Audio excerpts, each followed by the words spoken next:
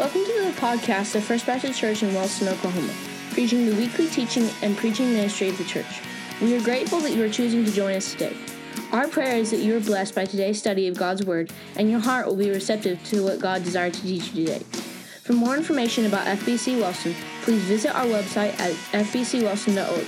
We hope you enjoyed today's service, and we look forward to studying God's Word with you today.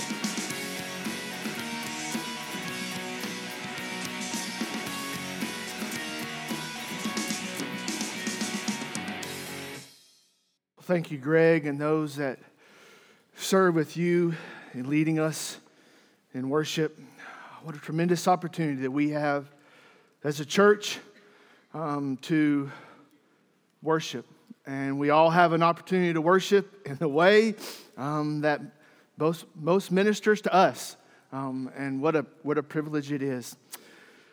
If you have a Bible with you this morning, and I hope you do, I invite for you to join me in Mark chapter 6. Mark chapter 6. And hopefully when you came in, you got one of these bulletins. On the back of that, there will be some notes if you want to follow along as we study through God's Word this morning. Mark chapter 6, we have been walking through the Gospel according to Mark on Sunday mornings. And so this morning in Mark chapter 6, we're just picking up where we left off last Sunday as we finished Mark chapter 5. So Mark chapter 6 is where we're going to just continue on in our study of God's Word. And if you'll follow along in your copy as I read aloud out of mine, I want to just start with these first verses in Mark chapter 6. So Mark records the Gospel. He says this is talking about Jesus Christ. He went away from there and he came to his hometown, and his disciples followed him. And on the Sabbath, he began to teach in the synagogue. And many who heard him were astonished, saying, "Where did this man get these things? What is the wisdom given to him? How are such mighty works done by his hands? Is not this the carpenter, the son of Mary, the brother of James and Joseph and Judas and Simon? And are not his sisters here with us?" And they took offense at him. And Jesus said to them, "A prophet is not without honor except in his hometown, and among his relatives and in his own household. And he could do no mighty work there except that he laid his hand on a few sick people and healed them. And he marveled because of their unbelief. And he went about among the villages teaching." I pray that God adds understanding and application to his word this morning. Before coming to this church, I served for about 8 years at a church in southwestern Oklahoma. And during my time serving there, every single Sunday morning was similar routine. We would have the bulletins just like this. We would have them printed off, and they would be in a format just like this. And every Sunday morning, about 9 o'clock in the morning, myself and one of my dear friends and co-laborers down there by the name of JD, we would both gather up there in the church office about 9 a.m. on a Sunday morning, and we would take these bulletins and we would fold every single one of them by hand. And as we're folding these bulletins by hand, we'd be talking about our week and talking about marriage and talking about kids and talking about the Lord's doing in our lives. But we would, every single Sunday morning, him and I would be in there. If you shut up, him and I would be in there folding bulletins by hand. Shortly after I arrived here, I was up in the church office, and I think it was Mark. Don't hold me to this, but I think it was Mark, and he had the bulletins. And he had this contraption that is still, by the grace of God, up there in the church office. And he had this contraption, and he stuck the big old stack of bulletins in the contraption as you're looking at it, sitting there on the trays on the left. He put them in there, and he turned a knob, and all of a sudden, this to the slot and got folded up and came out the other end ready to be distributed. Now, I realize for you, you're going, so? Understand, for almost 8 years, I folded these things by hand every single week. And then in a matter of a few seconds, he had stuck one in. It was folded mechanically and came out the other end. And I said, "Do that again." And he looked at me. He's like, "What?" I said, "Do it again." And he turned the knob, and all of a sudden, and out it came. And I'm going, this is witchcraft or heavenly divine intervention. I don't know which. And he said, oh, if you think that's something, watch this. And as he turned the knob and he made it go faster and faster, all of a sudden this machine started going, chunk, chunk, chunk, chunk, chunk, and all of a sudden at the end, all these bulletins started folding out like luggage off a conveyor belt. And I am sitting there going, and he looked at me and he goes, I don't know what the big deal is. Well, I'll tell you what the big deal is. The big deal is that he was familiar with that machine and how it worked, and he had used it a lot of times in the past. I was not, and so it was brand new for me. And so what was familiar to him, he took for granted, but what wasn't familiar to me was something new that I was seeing for the very first time. Sometimes we can become so familiar with the things of God and Jesus that we miss the awe of just who he is.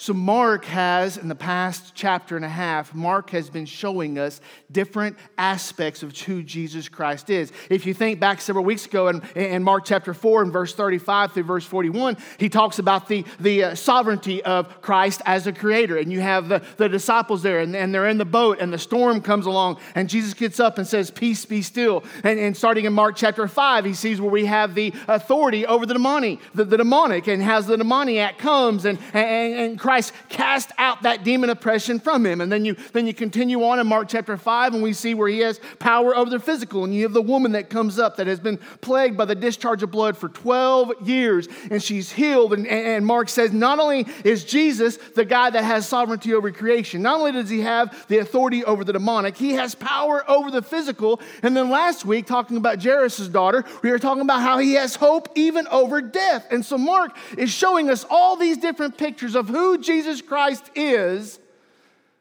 And then you get here to chapter 6, and you would think he would go home to a hero's welcome. You think he would go home and everybody would be like, this is the guy. And they've seen all that he's done, and they've known all he's done. And then Mark says, notice how they respond to the familiar. This morning I want to walk us through these 6 verses, if you will give me some time, and I just want us to look at ways that just like they did, as we see here in the text that I've already read into your hearing, they in some ways forfeited the faith. They forfeited the opportunity to believe in who Christ was. And I want to make some explanation, and then I want to make some application to where many times we can be in our daily lives where we can become so familiar that we lose the awe. We lose the beauty, and we lose the excitement of just who Jesus is and what he's done for us. So you go back up there in verse 1. Mark sets the stage for us. And he tells us how Jesus went away. He went away from Jairus and the daughter. He went away from the woman with the discharge. And now he comes to his hometown. That is verse 1. He comes to his hometown, and his disciples followed him. And so then in verse 2, he says, okay, and now this is what Jesus did. On that very next Sabbath, he went in the synagogue and he began to teach. What Mark is wanting to show us there, I believe, is that he says, now when you think about this, when you think about the ministry of Jesus and what Jesus is doing, understand that what Jesus started with was an opportunity. He gave them, as I put there in your notes, he gave them an opportunity. He comes in, and the first thing that Mark wants to show us is the opportunity that Jesus gave them. He comes there in verse 2, and he says he began to teach in the synagogue. And as he was teaching, it says there in verse 2 that those that heard him were astonished, and they asked 3 particular questions. Where is this person from?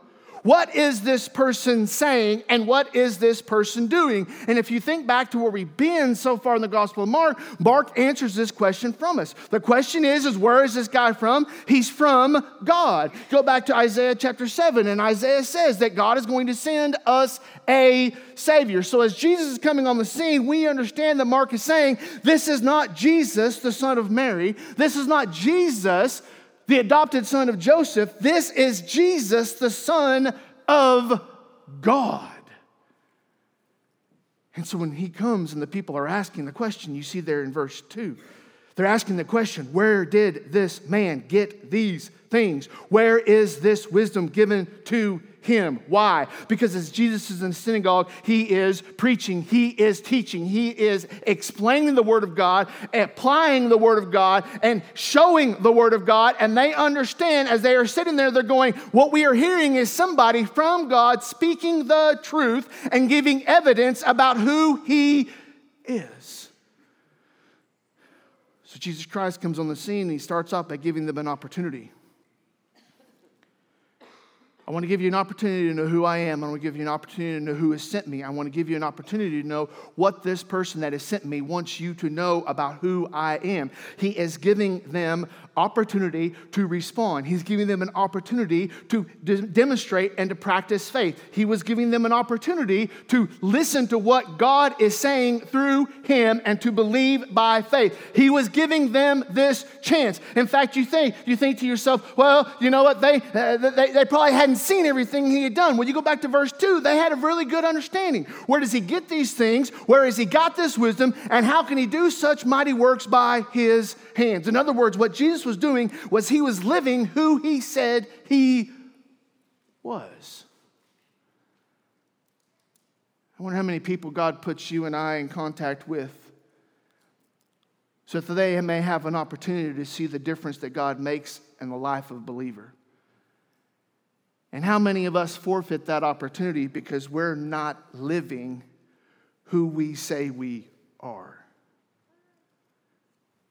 And I wonder how many times that these opportunities are put in front of us, and yet we do not pursue after them because you and I just assume that it doesn't matter how we live. No, these people here in verse 2, there was no doubt about how Jesus was living. They couldn't go back and say, well, you know what, Jesus, we saw you at the bar. Or, you know, Jesus, we saw you at the casino. Or, you know, Jesus, we saw you and you were here. And we saw you post this. And we saw you put this on social media. And Jesus, we have all of this dirt against you, all of these skeletons against you. They have none of that. They're just asking the question. If you're keeping up with our Bible reading as we've been walking through this year's Bible reading, you've been in Mark chapter 13, and in Mark chapter 13, Jesus tells them, and this is later on in the story, past Mark chapter 6, but later on in the story, Jesus is going to tell them that, hey, there's a time coming. There's a time coming when these opportunities will stop. The moment will come, and judgment will follow. But here in Mark chapter 6, they're getting an opportunity. They're having an opportunity. And my belief is that by you being here this morning, you and I both are being given an opportunity to ask ourselves the question, where is our faith grounded? Where is our belief based? So here in the text, Mark says, understand when it comes to what Christ later does, he starts by giving them an opportunity. But then Mark then shifts the scene of the story and then talks about their hesitation. So he gives them an opportunity. That's verse 2. Christ gives them the opportunity, but then you see the people's hesitation in verse 3. So they ask the three questions in verse 2, and they're like, what is going on? But then in verse 3, the questions turn from spiritual to personal or physical, and they ask the question, is this not the carpenter, the son of Mary? And they talk about his brothers, and they talk about his sisters. And it says at the very in verse 3 that they took offense at him. That idea of taking offense as they were indignant, they were scoffing, they were in disbelief. They're looking and saying, no way, Jose, this can't be possible. Why? Was it because that Christ had said something that contradicted the Word of God? Was it because he had done something that forfeited or compromised his calling from God? Was it had been that he had done something or said something that distracted away from God? No, if you look there in verse 3, their objection was who he was physically, not who he was spiritually. And I put there in your notes that sometimes we let the physical dictate the spiritual. Sometimes you start looking around us and going, well, that's physically not possible. Oh, that person can't be changed. That person cannot change. That person will not change. We start placing all kinds of physical limitations upon the spiritual imagination of God. And so they're sitting there in verse 3 and they're looking at Jesus and going, hey, we know this guy. I went to grade school with him. Yeah. And you know what? I babysat him when he was a child. And you know, I know who he is. I know his brothers. I know his sisters. I know his cousins. I know his mama. I know all of his family. There is no way. There was a hesitation that came. Not because they had a chapter and verse, but because they were letting the physical dictate the spiritual. And we need to be careful. We are called to be wise and discerning in the Word of God, but sometimes that wisdom and discernment carries over to what would be criticism from arrogance. And we start looking for reasons to discredit, not disprove. We start looking for reasons to discredit. And we must be careful because these people here in verse 3, their hesitation was not that he was doing anything contrary to God's word, not that he was doing anything contrary to the will and the works and the pleasure of God. It's because they were too familiar with him. And instead of becoming submissive, I put in your notes, they became defensive instead of submissive. And the danger is you and I become so familiar with things that then when those things challenge us, instead of submitting, we defend. There's a social commentator guy by the name of Rod Dreher, and he wrote an article here a couple of months ago about the danger of the yeah-buttery. And the point of the article was that so many times we'll be faced with challenges, circumstances, decisions, and we'll do the yeah buts. The yeah buts. Well, I know they said this, but yeah, but. You know, we went through this several years ago when it came to the whole COVID and the whole mask and all that stuff. And you had so many people on different sides of the aisles and different opinions, and they were listening to different news sources, and they were listening to different voices, and you would always have the yeah buts. And he said, be careful, especially when it comes to the things of God, that you can get around people that will say, well, I know God's word says that. Yeah, but I believe, I think, I feel, or do whatever. He says, be careful of that yeah buttery. We face the same challenges today. God's word says, love your neighbor as you love yourself. And you and I go, yeah, but. Repent of your sin and confess to God. Yeah, but. Listen to the Lord and follow his will. Yeah, but. And there's this hesitation. And so Mark points that in verse 3. And Mark says, no, listen, you have the opportunity that Christ came and he presented, and then you have the hesitation of the people. And the hesitation was not, well, but he is not who he said he is, or he cannot do what he has done. The question is, well, I don't think that I can believe him. Understand, this is not a question of what is right and what is good. The question is, but I. And so many times we need to watch out because those hesitations will come. We become familiar with something. We become aware with something. We get used to something. And next thing you know, that hesitation comes. And so there in verse 4, Mark says, notice you have the opportunity. Then you have the hesitation from the people. And then notice he goes in verse 4 and he says, but don't miss the warning that then Christ gives them. He says in verse 4, Jesus said to them, a prophet is not without honor except in his hometown. Notice what Jesus doesn't say. Jesus doesn't deny who he is. He identifies, I am a prophet. And there in the text, he is using that to say, I am somebody, a messenger sent by God, a voice sent by God. I am here speaking upon and for the kingdom of God. He doesn't deny who he is. He doesn't try to qualify who he is. He just simply says, the most important thing about me is that I came from God and I'm speaking on behalf of God. So he doesn't deny who he is, but he says, understand that it doesn't matter who I am, there will still be skeptics. And there will still be doubters. And then there'll still be the naysayers. And there will still be those who misunderstand who I am. And I'm reading my notes out of order. So now we get to let the physical dictate the spiritual. Notice he doesn't tell them, well, yeah, I'm the same guy that you saw in grade school. Yeah, I'm the same guy that you learned to ride bikes with. Yeah, I'm the same guy that we played Candyland together. He doesn't try to qualify that. He just says, this is who I am. And if you can't get past that familiarity and not see the spiritual side of me, then you're going to miss who I am. And so there's this warning that he gives there in verse 4. If you have a Bible that's a red letter edition, it will be there in the red. Jesus is speaking, and he says, do you understand that this person, this prophet, this person sent by God, there will be dangers, there will be questions, there will be skepticism, there will be all kinds of buttery when it comes to especially those that he grew up with, his relatives, all of those, even of his own household. So he just says, be careful. Be careful of knowing your Bible so well that you forget to be amazed by your Bible. Sometimes we can get so enamored with the trees that we miss the forest. And sometimes we can look at this Bible and say, I got to read my Bible today. The preacher said I got to read my Bible today. No, you get to read your Bible today. Because there have been people that have come before you that died so that you might have a Bible written in a language that you can understand and comprehend. And God gave us a language so that we could communicate, yes, but also that we could understand His revealed word to us. And as you and I get in here and we read the Bible, even if you want to read it aloud, you can hear God's voice speaking to you. We have the opportunity to read the Bible. We have the privilege to read the Bible. And yet so many times the familiarity of God's word leads to apathy and lethargy. And then we start making explanations and we start making excuses.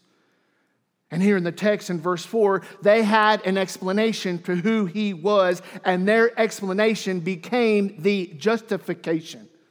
Sometimes when you hear people talk about it, how they'll think and they'll analyze, and they talk about the paralysis of analysis. And they'll spend so much time trying to argue. They'll spend so much time trying to think. They'll spend so much time trying to weigh the different pros and cons and back and forth that they never take action. And Jesus gives them a warning. He gives them a warning here in verse 4. And He says, do understand, I'm not denying who I am, and I'm not denying where I came from, but do you understand that if you get fixated on the physical and you miss the spiritual, you'll miss the whole point? And sometimes we think it's either A or B. You go to the restaurant. You sit down and they ask you what you want to drink. I want iced tea. And they'll ask me whether do I want it sweetened or unsweetened. The both are just fine. Both of them will refresh me. But you have a choice. It's either A or B. And you go, well, what does it matter? Both of them, one person prefers this, one person prefers that. That's right. It's either A or B. You sit down. I want something to drink. Do you want Coke or Pepsi? It's either or. And both of them have their own valid purposes, and everybody has their own preferences. Sometimes we think about that when it comes to Christianity. It can be either or. Either He is the Lord or He's not the Lord. It's either or. I can have Him both ways, and it really doesn't matter. No! You don't get the option of saying it's either or, both A and B. It doesn't matter it doesn't matter what you think. What the Bible says is either He is the Lord or you are the Lord. And so here in verse 4, He's warning them, and He's saying, if you start to go down this path where I don't get honor, and I don't get faith, and I don't get belief, and I don't get submission, and I don't get obedience, and I don't get your heart and your life, then you're not saying it's either or. You're saying that Jesus is no longer Lord, and that you are Lord of your life, and now you dictate what is right and wrong, what is good and bad, what you will and will not do, what you choose to believe or not believe, how you feel or how you don't feel, and all those things. It's not either or. It's one or the other. Some of the times when churches do evangelism, one of the pitfalls is that we never call the question. And with any time you are leading people to a point of decision, you're going to have to call the question. This is what God said about who you are. All have sinned and fall short of the glory of God. And this is what it talks about the sin. The sin is the penalty, and it leads to death and eternal separation from God. But then we get to the good news that God, even though we were still sinners, Christ died for us, and God has sent His Son to die for us. And then we say, okay, so because you're a sinner and because what Christ has done, now the Bible tells us in Romans chapter 10, if you believe and confess with your mouth, you will be saved. But if we just stop short and say you're a sinner, Christ died for you, but we never ask them to confess of their sins and repent, then there's never that moment they had to take a step of faith. Jesus is giving them a warning here in the text, and he's saying, you think that you can have it both and. You're trying to straddle that fence. Do you understand that either I am the Lord or you are the Lord? And every single morning you and I wake up, we are answering that question. Am I going to be Lord today, or is he going to be Lord today?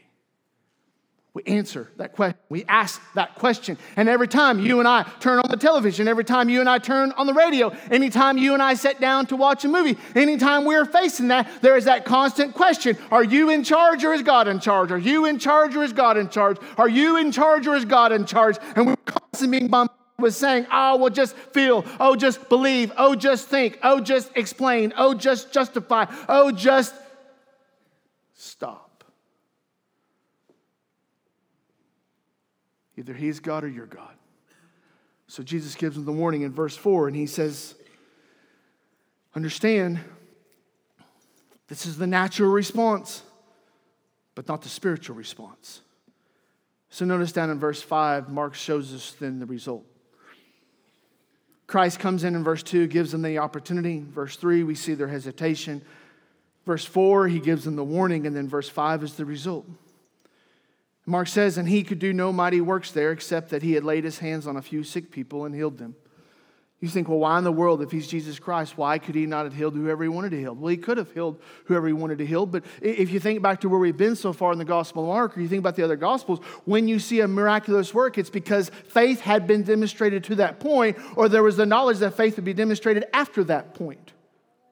You think back to just previous in chapter 5, and when Jairus came up, he believed that God, Jesus Christ, could heal his daughter. And that's when the healing happened. When the woman with the discharge of blood came up and touched the garment, it's because she believed that he could heal her. But now you have Jesus, and he's in his hometown, and no one believes. No one is accepting who he is except for a few of the sick people, it says there in verse 5. I want you tonight to remember, and I want you to understand this morning that unbelief is contagious. When you start listening to all the critics, and you start listening to all the yeah butteries, and you start listening to all the people that come up with all the reasons why this can't be true, be careful. You want to have a belief that birds aren't real? There's a book out there that will confirm your hypothesis. You want to believe that there is a giant conspiracy theory on the political stage and all of these things are set up? There's somebody that is writing, and there's some book out there that will agree with you.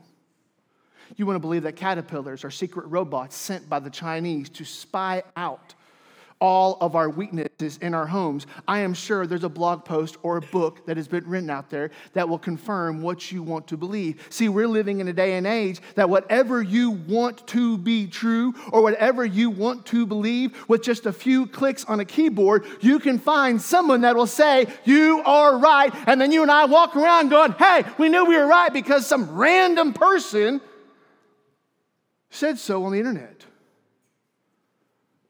And we'll even do that about God's word.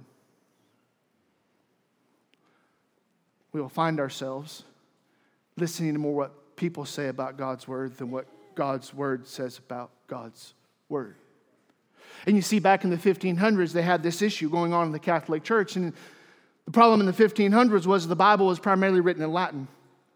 The only people that understood Latin was the priest. And so the priest would have the Bible, and he would read the Bible, and he would tell the people what the Bible said and what the Bible meant, and then how to apply the Bible. And so it was the priest that had the power and the authority to then manipulate, twist, malign, color Scripture to say whatever that person wanted to say. And then, taking it another step farther than that, you had in these presbytery churches where then they would come down and you would have the higher orders would come down and say, well, this Sunday you're going to preach on this, and this Sunday you're going to preach on that. And all these things would dictate what the priest would talk about and how the priest would talk about it. And so therefore, as you went higher up the line of the hierarchy, then they began to control what people knew and what people didn't know.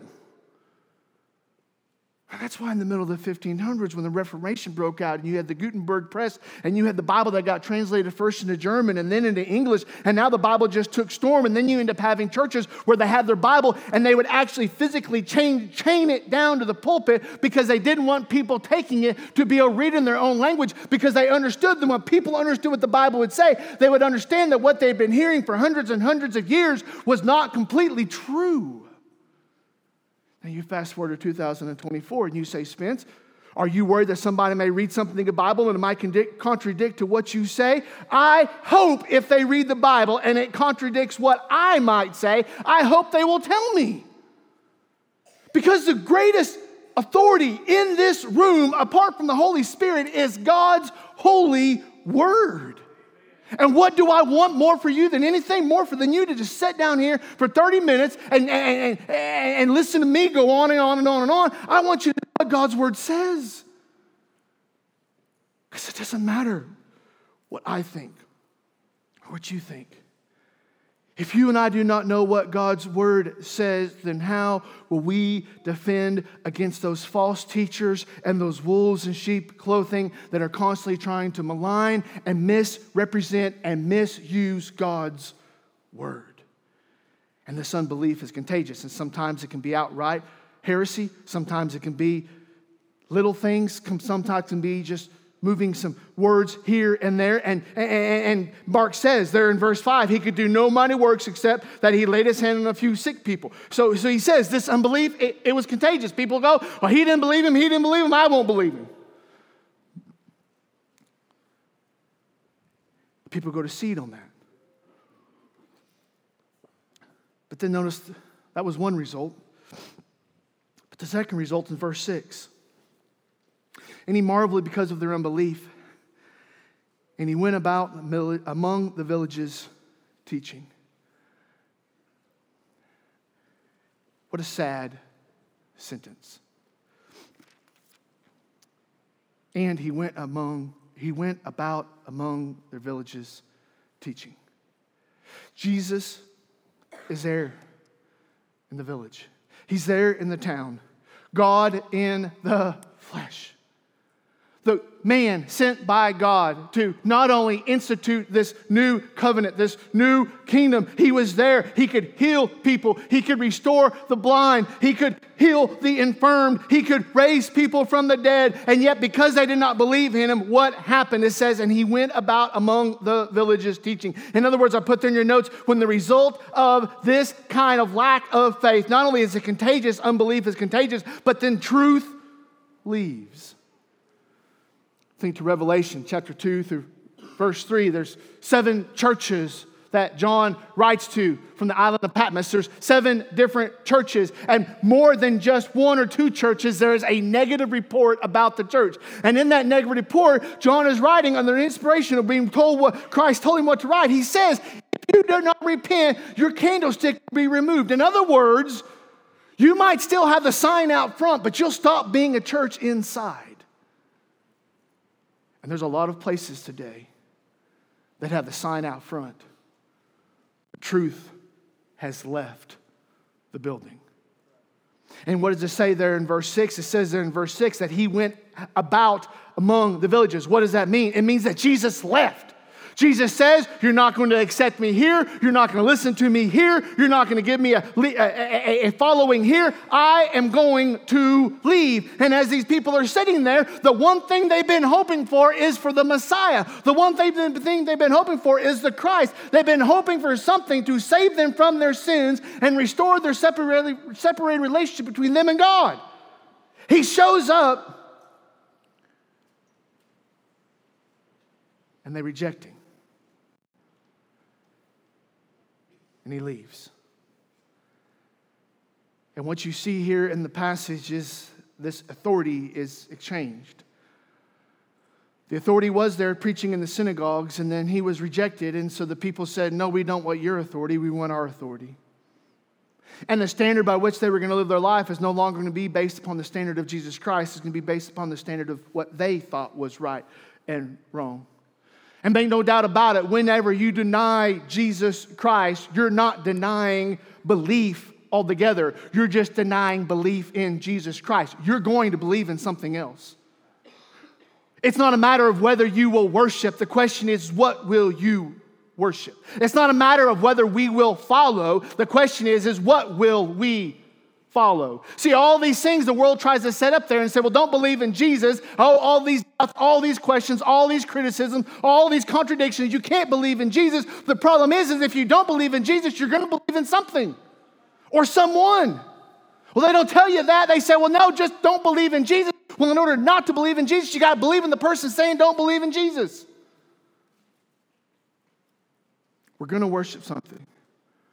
We're going to follow something. We're going to believe something. So Mark here in this passage says they had an opportunity, but they hesitated. Jesus Christ warned them, but they wouldn't turn. So the result was he left. How do we take a passage like this and think about this church today and applying this word to our lives in this season of ministry? You see there at the bottom of your notes, we've been talking about these core values: build families, teach the Bible, be the church. So how do we take a passage like that and say, well, this is how then that this informs what we do as a church? Just a few thoughts and we're done. When we think about how do we use a text like this to build families, we need to understand that last names do not save us. Last names do not save us. You see, they were looking at Jesus and they were more concerned about his identity in his humanity than his identity by faith or through faith. They were more concerned about, we know who this Jesus guy is because we know his brothers and his mama and his sisters. We know his trade. We know his occupation. All of these things. They're like, oh, that can't be true because we know who he is. And sometimes in our humanity and sometimes in our families, we start to think that your identity is more based upon your humanity than your identity through your faith in Jesus Christ. We start building families and saying it doesn't matter about your mama, it doesn't matter about your brothers, it doesn't matter about your sisters, it doesn't matter about your hometown, it doesn't matter about your family, it doesn't matter about your cousins, it doesn't matter about your aunts, it doesn't matter about your uncles, it doesn't matter about your grandparents, it doesn't matter about your second or third, your fourth, your fifth cousins, it doesn't matter about those people. When you stand before God one day, they're not going to ask you what was your last name, they're going to ask you, does God know you?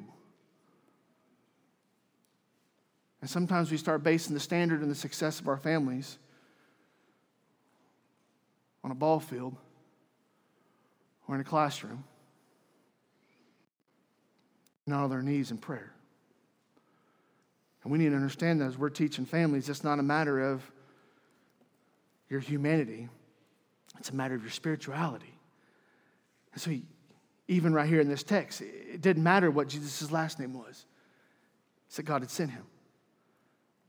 We have an opportunity to tell people the familiarity can be both good and bad. And sometimes we can miss the beauty because of this familiar. And then how do we think about teaching the Bible? Well, people are going to come in and they're going to ask questions. Well, how could Jesus really be God's son? He was born of a woman. That's our opportunity to come in and to tell them and remind them that being born was the only way. The only way that Jesus Christ could completely and fully pay the penalty for my sin was he had to be born in the flesh. He had to be born as a baby. He had to be born as a human, and he had to live that entire sinless life so that he could be that perfect sacrifice for my sin. Being born was the only way that he could die for me. Does that make me now question his deity? Does that make me now question his efficacy, his effectiveness for my sin? Does that make me question that? No! Why? Because there's a lot of other things in this world that I take on faith that are a whole lot less reliable than that Jesus loves me, this I know because the Bible tells me so. So what do? We teach the Bible. We tell people this is who Jesus is. This is what Jesus was. Does that mean that Jesus had an earthly mother? Yes. Does that mean that he had earthly brothers and sisters? Yes. Does that mean that it takes away from his deity? No. Why? Because the Bible says. It doesn't matter what I think. It doesn't matter what I believe. It doesn't matter what I feel. It matters what the Bible says. And I'm going to keep pressing this to us as a church as long as I have an opportunity to speak into your ears. It doesn't matter about how I feel, what I think, or what I believe. It only matters what does the Bible say. Which is why it is so massively important that we know what God's word says. Because there will be people, just like here in Mark chapter 6, that they start to question the validity. They start to question the application. They start to question the explanation. They start to question. And we can come back to God's word and we can say, yes, Jesus is who he said he is because he is the only way. And then here's the last one. We think about, well, then how does that affect us being as a church? The reality is we follow what we believe. If you believe that Jesus is the only way to heaven, then you're going to follow Jesus. If you believe your way to heaven is through your bank account or through your retirement or through your good works or through your education, then you're going to follow those things. We're going to follow what we believe. And as a church, so many times the world is looking at us going, are they going to follow the way of the world? Are they going to follow the way of the Bible? You see, the people outside the church, they're not ignorant of what the Bible says. They understand exactly what the Bible says. And they're looking at this culture, and they're looking at this world, and they're looking at the culture in the world saying, hey, church, compromise. Hey, church, give in. Hey, church, just get along. And they're wondering, say, if they really believe the Bible is true, then are they really going to do what the Bible says? And it's a setup. It's not a compromise. It's a setup. It's not a little bit of wiggle room. It's a setup. And they're setting us up so that they can look at us and say, see, we knew that you didn't do what you said you believed. It's a disarming technique. And it's a way for you and I to concede and to forfeit the ground. The people here in Mark chapter 6, they had two options. Either they could rejoice in the fact that God had sent Jesus even to their town to save them, or they could rely upon the physical concept of, well, I already know who this guy is, and I already know where he came from. And because of the familiarity, they missed the picture of Jesus Christ. And they had two choices. Either they could worship him as Lord, or they could reject him as Jesus, the carpenter. So you and I have an option this morning. There's 1,000 reasons that you could think of why you shouldn't follow Jesus. There's 1,000 reasons that you can come up with, objections. Well, I don't agree with this, and I don't like this, and I don't know why it has to be like that. And you know what? If following Jesus was just easier, I'd do it. You and I can come up with excuse after excuse after excuse. But the question is, who's going to be the Lord of your life? Are you going to walk out of here this morning, and you're the Lord of your life? You determine what is right, you determine what is wrong, you determine what is true, or you determine what is false. Or you're going to walk out of this morning, and you go, you know what? I don't have to agree with it, and I don't even have to like it, but because God's word says it, that's what I am going to do. Oh, there's lots of things in the Word of God that if I had my little spiritual eraser, I would love to take some of these things out of here. Like, Father, do not anger your children. Why? After all the things they do to me, why should I not be able to anger my children? I would love to just mark that out of there. Love your wife unconditionally. Oh, I would love to just go ahead and take that and just wipe that out of there. Love your neighbor as yourself. No. God doesn't know my neighbors. I would love to do that. But if he's the Lord, then he's the Lord of everything. So you're going to walk out of here this morning. And either you're going to walk out of here committed and devoted for him being the Lord of your life, or you're going to walk out of here this morning missing an opportunity because you were able to justify away your disobedience. How are you going to walk out of here today? You bow your heads with me.